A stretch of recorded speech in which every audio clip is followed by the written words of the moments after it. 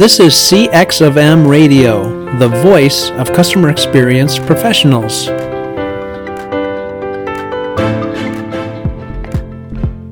Hello, and welcome to another World of UX podcast. This is your host, Darren Hood. Thanks, everyone, for taking the time to join us on today. And a special welcome to those of you who are joining us for the first time. We are returning to the Sinister series. However, we're going to look at it, there's sort of an interlude. Here is what we're going to get into on tonight. I mentioned recently that when we return to the series, we were going to be presenting some standalone topics. And there's two segments that will make up that part of the series.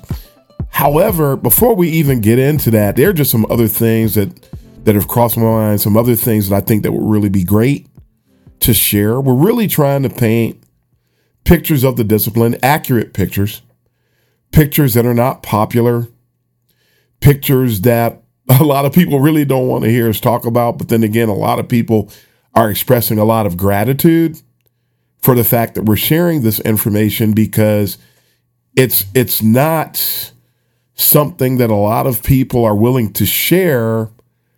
But if you know it, it gives you an advantage. If you know the things that I'm sharing with you in this series, you won't be blindsided when you experience it. And so when you're not blindsided, you're in a better position to respond strategically. You're going to be in a better position from a psychological safety perspective, because there's nothing worse than being blindsided. There's nothing worse than experiencing something that you didn't know existed. There's nothing worse than experiencing something that you didn't think was possible. When those things happen, you do not have a recourse. You do not have a proper mindset, and you end up being in a reaction state of mind, or reactive state of mind, instead of a proactive state of mind. When you hear about these things, you can start to give it some thought. When you hear about these things, you're in a better position because there's always going to be a response, right? You're going to be in a better position to respond and then do something that is going to be more constructive and more practical, instead of being in a position where you're at a complete disadvantage and you didn't know what to do. At least you can start to formulate some proper responses. And so these things are critical. Are these things fun? No, it's not fun talking about it. But I've seen these things. I talk to people who've experienced these things all the time, and a lot of people who weren't considering them, but in hearing about them, it put them in a position where they're more likely to succeed. And that's what we desire for everybody today, that folks would be in a position to succeed. So, I mean, nobody wants to get a flat tire, but you're better off being in a position where you're thinking through what to do should you get a flat tire. Nobody wants to get sick, but you're in a better position when you consider the types of things that could happen should you get sick, and then being in a position to respond appropriately if that type of thing occurs. I mean, we don't like to think about insurance. We have insurance. Insurance is a necessary evil. It's the type of thing that you really don't want to have to experience, the things that require you to tap into the associated insurance policy, but you sure are happy that you had it when certain things happen, because you're in a better position to respond and to do the things that are a necessity should the things that call for the insurance occur. So I don't apologize for having to talk about things like this. I'm starting to find more and more people who are developing courage to talk about such things. Very thankful for those folks. They understand the reality of it. And for them, it was the same way it was for me. You don't want to experience it, but the fact of the matter is that many of us have. And so you have people who have experienced these things, and we're willing to help others to be in a position to succeed so they don't get caught off guard. Then there's a whole ton of people. I've talked about this before. There's a lot of cowards in UX today who don't want to say anything, won't say anything. And those are the same kind of people who want me to be quiet. But if you talk to them in private, they'll tell you. Some of them even say, I'm glad you're talking about this stuff, but they're not going to say anything. And let me define two areas of cowardice. There are some people who are afraid it's just not their thing to speak up. I'm not criticizing those people. They say, I'm glad you're talking about it. This is so important. I really can't do it. I can't bring myself to do that. I'm not really cracking down on those people. I'm cracking down on the people who refuse to say it. They can. They just simply won't. And the bottom line is, those of us that are speaking up, we speak up because we care. It is really a hateful thing to be silent when you could take a stand about something. So I'm going to say that today, and I'm not going to apologize for that either. Today's segment of the Sinister series doesn't have a number. I'm not going to be presenting things during this segment. We ended up last time on number 62. That's the last one that we covered. We're going to get into number 63 next time. But what we want to talk about today has to do with it really, I guess we could give it a number. We could call it number 63, technically. And we want to talk about the free falling of UX. And this is going to be a relatively short episode in comparison to some of the other ones. And I just want to take you on a quick journey. So go back with me to 1995. And I'm going back to 1995 because that's when I started. I didn't used to give myself credit for doing the work in 95. But when I look back, I actually was. So other people are lying about their history and the discipline. I was actually doing the work. So yeah, I'm claiming that I was doing it. And so I'm not going to say I wasn't doing it in 95. I wasn't doing it full time. So I was part-timing. I was doing it as part of my day job. I was doing what we now call UX work in my freelance career that had just launched in 95. So I'm taking this journey back to 95. I can't talk about 1992. I can't talk about 1998 like some other people can, because I wasn't doing any of this kind of work at all, not even remotely. So we won't take any credit for anything that we did back then. And again, my journey begins then. So that's where we'll begin this little journey. So come along with me. In 1995, the discipline that we now know as UX was not free falling. I was just getting involved in the discipline. You've heard the story before. I started doing some work for a nonprofit organization, doing my freelance work for a nonprofit organization who needed some help as people were rushing to get on the internet. And I was always the guy that somebody came to when something tech oriented came into play. And so it happened again. And I was in the right place at the right time. They needed some help. I stepped forward and I did things that I didn't use the terminology, but I did things that we now call by certain terms. I looked at the information architecture. I evaluated cognitive load. I conducted UX research, it was very guerrilla oriented, doing guerrilla research at that time, but it was what we now refer to as one of the elements associated with what we call UX research. But I was also observant. While I was learning, I was doing, and then I was watching. And as I was watching, I noticed that everything, and I'm saying this in retrospective, or from a perspective of a retrospective as well. So I'm looking at these things, I'm seeing things, and I'm seeing things take shape.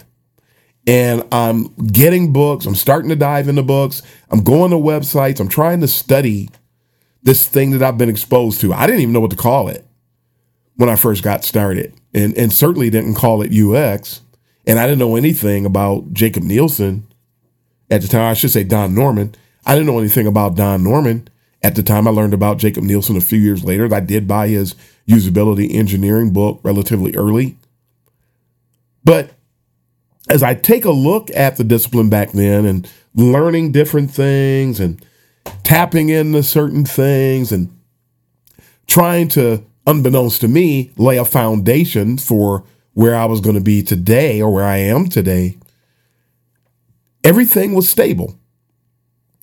When I talk to people who were doing the work way back then, people will constantly say that they were feeling their way around. And I agree. I think a lot of us that were doing the work back then, we were trying to understand what was going on. We were making discoveries, things of that nature, but there was no free falling. There was nothing crazy going on. There weren't people who were falsifying their way around the discipline. There were not people who were trying to redefine things. A lot of what was happening was discovery, not just for me, but for a lot of other people as well. Now let's go forward 5 years. 2000, I'm a little bit further along in my UX journey, and I'm still making more discoveries. And by now I'm creating the first intranet site for the company that I was working for the HR department. And I'm creating applications using, here's a blast from the past, Microsoft Access. How about that? Creating applications for the HR department using Access, using UX principles as I designed these, which for all intents and purposes were basically software applications. They just had Microsoft Access as their base. So pretty interesting stuff. But as I look around and I'm studying, I have more books. I'm starting to gain more confidence. I'm starting to not just feel my way around, but I'm starting to navigate what's going on with regard to this thing that we now call UX. But as I look back, no free falling. 2005, let's go forward 5 more years. This is the year that for Darren Hood, this is the year that I started doing UX as a full-time job. My first title was information architect, but we were doing heuristics. We were already starting to do the usability evaluation, the usability audits. We're starting to do more research. We're starting to really, of course, information architect was my title, so of course I'm doing information architecture work, but it was always more than that. That's just what they called us. And a lot of times, and most people seem to have that as their title. Well, we didn't know what else to call ourselves, but that's what they called us. That's what HR told us. That's what the boss that hired us, many of us called us. And that's what we were doing. But we were also doing interaction design. We were doing interface design. We were doing all those things that I personally now refer to as the 4 pillars of UX, heuristics and usability, for one, information architecture, UX research, and interaction and interface design. Those were what I now call the 4 pillars of UX. I'm doing all of those things, and I'm doing things associated with the subsets of those 4 things. But again, no free falling. By now, Jesse James Garrett's book is out. The Polar Bear book, which came out in about 97, 98, of course, that book is out. We have Richard Saul Wurman books that are out there. We have the different books by Alan Cooper starting to come on the market. There's a whole slew of books that are starting to be published associated with the discipline that we now know as user experience. But as I look at all these books, got to give a shout out to Nathan Shetroff too. That was one of the first books I bought about experience design. And that's what he called it. And yeah, it's important to know that while it wasn't called UX at large yet, and information architecture was probably the most dominant job title that I would see, there was already a group of people who were calling it experience design. It just didn't catch on, just for the record. But again, in 2005, Darren Hood is now a full-time information architect, fallen in love with the discipline, changed my career trajectory completely because I love what I was doing. I love what I thought this had to offer. But the thing I'm trying to help us to note here, there's no free falling. There's no disruption. There's no confusion. There's no ambiguity in the discipline. Fast forward to 2010. And again, now, of course, now I'm just confident up the wazoo. I've now been doing UX for close to 15 years by this time.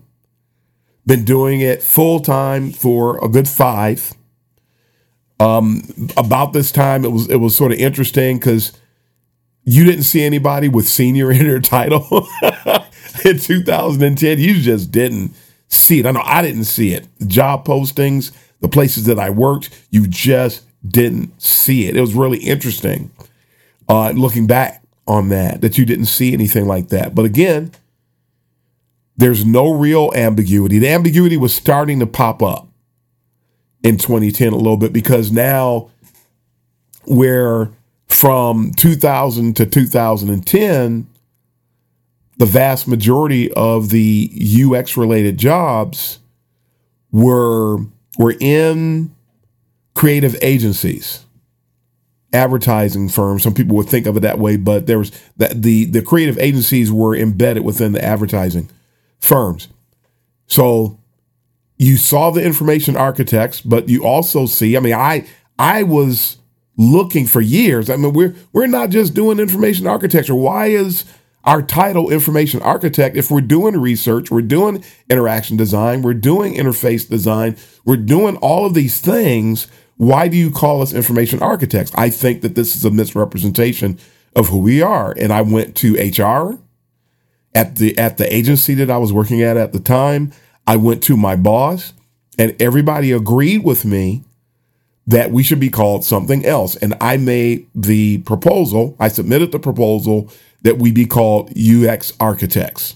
By now, I've come across the acronym UX. I thought that it was a good way to refer to us and what we were doing. I thought it was a great umbrella term. I actually told the story to somebody once, and no, you didn't. And it's funny how people try to tell you what you didn't do when you were there. So phooey on them, phooey on that. The person I had the conversation with knows that I came to them and said this to them. So it was approved. Our titles were changed. I didn't even tell the people that I was working with that I had done this. We just did it. And next thing you know, everybody's title is UX architect. They didn't know that was my doing, but they know, even the people that were on my team at the time know that the change took place, I should say. So 2010, we're UX architects. We've got UX in our title. And we were the only agency at the time that were doing that. And of course, it starts to spread. So for whatever that's worth, I'm just telling the story.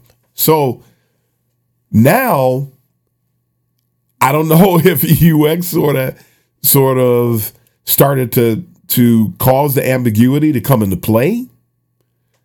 I'm not 100% sure, but you do start to see ambiguity in our ranks about 2010, 2011, along in there. But also what happened, and I've talked about this before, around the same time, UX was starting to get popular. And there were a lot of articles that were being published touting it as an up-and-coming discipline. And there were people who didn't know how to describe who we were and what we were. And the corporations who previously were hiring the creative agencies to do the bulk of their UX work, the vast majority of corporations, started to see this as something that they wanted to invest in a little bit more, from a standpoint that maybe we should start having these people in-house. And a few years prior to this, just a few years prior, the research by NASA and the research done by IBM started to become popular. You know, the old research where for every dollar you invest in UX, you get X in return. And so the corporations are thinking, okay, well, that's language I can understand. You're talking to me about ROI. You're talking to me about what we can expect to get for every dollar we invest in UX. We want our piece of that pie. So around 2010 to 2012, along in there, not only do a lot of corporations start to bring UX work in-house and start to build their own UX teams, but with all of this huge rise in positions, Forbes and Forrester and a lot of other companies started doing all these articles about UX and its explosion and everybody wanting their piece of the pie. In conjunction with that is a boom in available positions or these open positions. So you have such an explosion in jobs, but you don't have people to fill these jobs, but they're popping up everywhere. This is where the boot camps came in. The boot camps started running in about 2011. And because people, hey, we got to fill these jobs. We have all these jobs and we don't have people to fill them. Somebody, and I'm not blaming them for doing this. I thought it was a great, what the word would be, capitalism, a move of capitalism for someone to see this is something we can take advantage of if we can establish a means, because people aren't going to want to go back and get degrees for this, and people are going to need to fill these roles. They want to fill these roles quickly, and you don't have enough qualified people to fill these roles. So the boot camps came in and offered a 6-month, for the most part, a 6-month program where you could go through these programs and you could learn how to do this UX work in a very short period of time and for a fraction of the cost of what you'd have to pay to get a degree to do the same. Everybody thought it was a great idea. I thought it was a great idea when it first happened. But you got the explosion. You got all these jobs available everywhere. You've got these boot camps that are popping up, offering you these 6-month programs. And then you've got all these people. Not only do you see all these jobs popping up when you go onto the job boards, but you also have salary reports. So people are finding out that all these jobs are available, but at the same time, they're seeing how much money can be made. The starting salaries for UX in the Midwest, the starting salary for an entry-level UX person was in the mid-70s. So roughly 73 to 78K a year USD was available for people in the Midwestern United States. Of course, it's going to be a little bit more on the East Coast, a little bit more on the West Coast, but this is entry level. So folks are all over this. But you also have the corporations who are offering all these positions. And keep in mind, they didn't bother to educate themselves about UX. So that's a problem that it's related to what it is that we're talking about today when it comes to the free falling. You've got the positions everywhere. You've got the boot camps popping up. You've got the people who are starting to say, hey, I want to get in on that. Man, 75K for starters? Sure. Is there something that I've done that I can make myself more marketable to get into this? So the free falling began. The discipline, because you had people, corporations who don't know what UX is. You got people who are going after the roles. They don't know what UX is. You've got the boot camps that are starting to offer programs to teach people how to do something. When truth be told, they didn't know what UX was. They just threw together a curriculum. They just belched it out and start offering it. You have all of these entities all over the place that are starting to get involved with regard to a discipline that they really didn't spend any time understanding. By the time you get to 2015, now the gold rush is in full force. You've got people everywhere trying to build UX teams.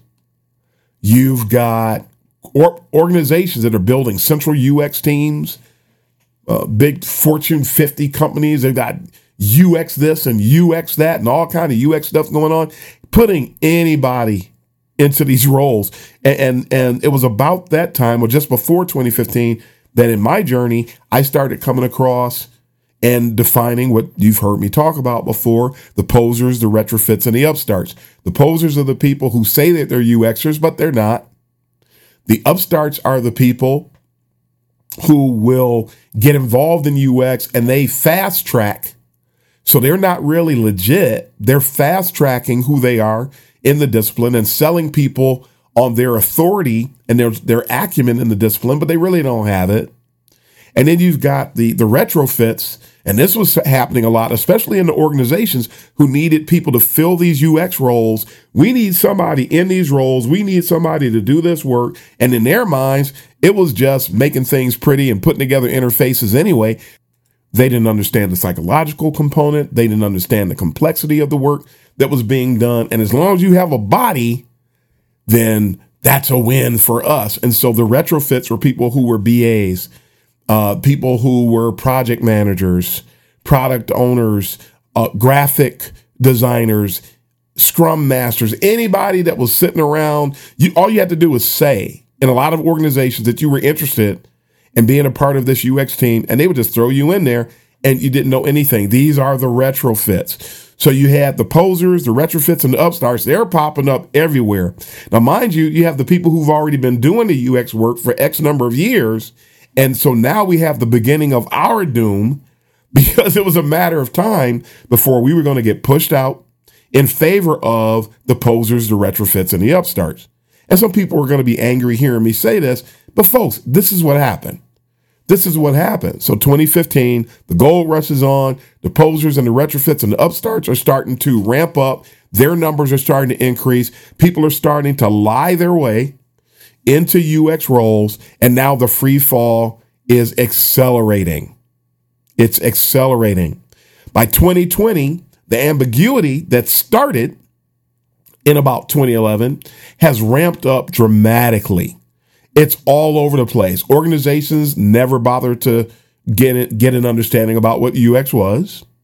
They still didn't have time. And it's true enough, they don't. But they didn't understand a lot of the other disciplines either, not to the point where they could do the work, but they knew enough to trust the people that they hired to be in the roles. For some reason, that never clicked when it came to UX.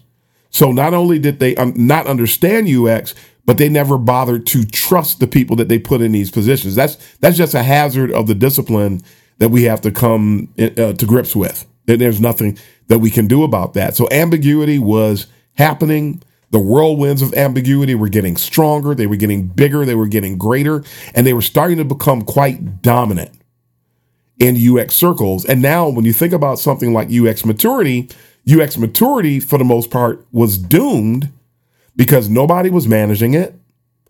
And also a lot of these posers, retrofits, and upstarts, a lot of them were being hired to run the UX teams. So you have this massive increase of people running the UX teams that actually were not qualified at all. This was starting to become a norm in most organizations, and that's in 2020. So now fast forward to today. Told you this is going to be relatively short in comparison to some of the other shows. UX has been redefined through the boot camps, through the posers, retrofits, and upstarts, through the people who wanted to lay claim to something in this discipline without actually becoming qualified. They're here. There's nothing we can do about it now. As far as you can't replace these people. And we're not saying that you have to. I'm just trying to tell the story and let you know where we are today so you can navigate this crazy space that we're in that we call UX now. It's been redefined. We've reached a day where UX maturity is so bad that doing actual UX work can actually cost you your job. You could do UX work and people will say, what is this? I expected something else. I expected something better. I expected something more. And they actually lean toward what the product folks are doing. Just make things pretty, take orders, do what we tell you. Matter of fact, we'll come up with all the ideas and you just go execute it. Folks this is a norm today in UX spaces.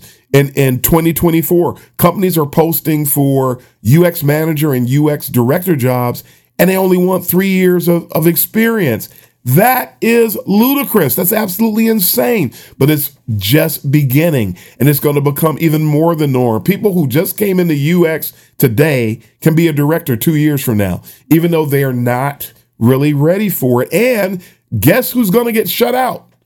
The people who've been doing UX for 10, 15, 20 years are going to get shut out of these types of things. It's already happening.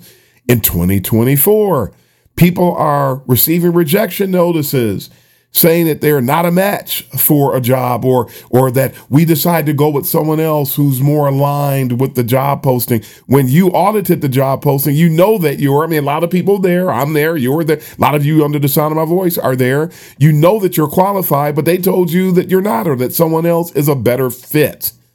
It is more aligned with what we're looking for. That means that there was something that you were looking for that's not in the job posting, because that just flat out isn't true. The discipline is upside down. The discipline is upside down. Now, people are saying, Darren, this really makes me feel bad. Okay, now I'm going to call for you to be more emotionally intelligent and throw that out. This is where we are. So everybody has to make a decision. Are you going to stay in the discipline? Some people do leave the discipline. Some people are becoming product owners. Some people are already shifting into service design. Some people are going into CX. Some people are going into LX. Because there's a lot of situations today, and some people say that they're glad to hear me talk about this because they thought they were losing their mind. And then, I'm glad to hear somebody else is actually talking about this, because I didn't know what was going on. So it is happening. I'm not seeing things. No, you're not. But we do have to make decisions. So I encourage you, make a decision today. UX is not what it once was.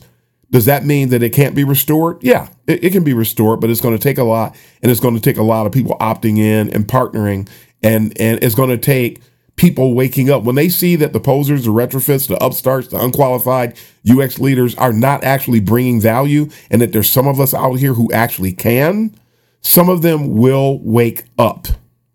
But it's something that, if you're going to stay in UX, you're going to have to choose to weather the storm.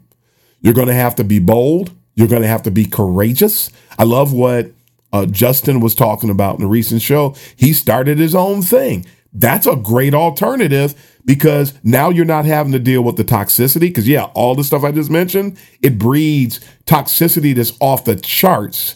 And you can't do real UX work and really thrive in an environment that's toxic. You can't thrive in an environment where people don't want to actually do and don't value UX work. He started his own thing, and he's having a ball. And then you get to talk to the boss of a company, and you get to sell them, and you get to help them understand. You get to personally step in and manage and cultivate UX maturity, which plays to the benefit of your freelance organization that you started. Works well. So something else for some folks to consider. So these things are real. You got to face it. It's real. So make a decision how you want to approach it. Make a decision what direction is best for you, and do the right thing. But the truth of the matter is, UX is sinister today, folks. It's no longer what it once was, and it's very rare to go to an organization where UX work is actually being valued. There are some. You can find them. The job search process is very taxing. It's very draining. It's very painful. But know that that's the case. And remember, it's not about the 100 jobs you don't get. It's about the one you do. So get to applying. Get to applying. Lose that sense of entitlement and get to applying. Get to work. And if you get to work and you keep pressing, you can find that satisfaction that comes along with doing real UX work, when you bring value and when you drive wins for the users, for the business, for your organization, and for your team.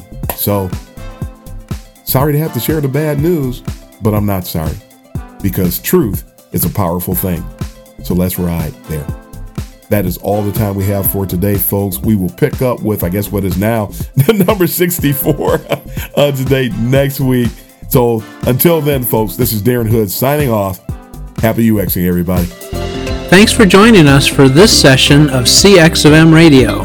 Be sure to rate, review, and subscribe to the show, and visit cxofm.org for more resources.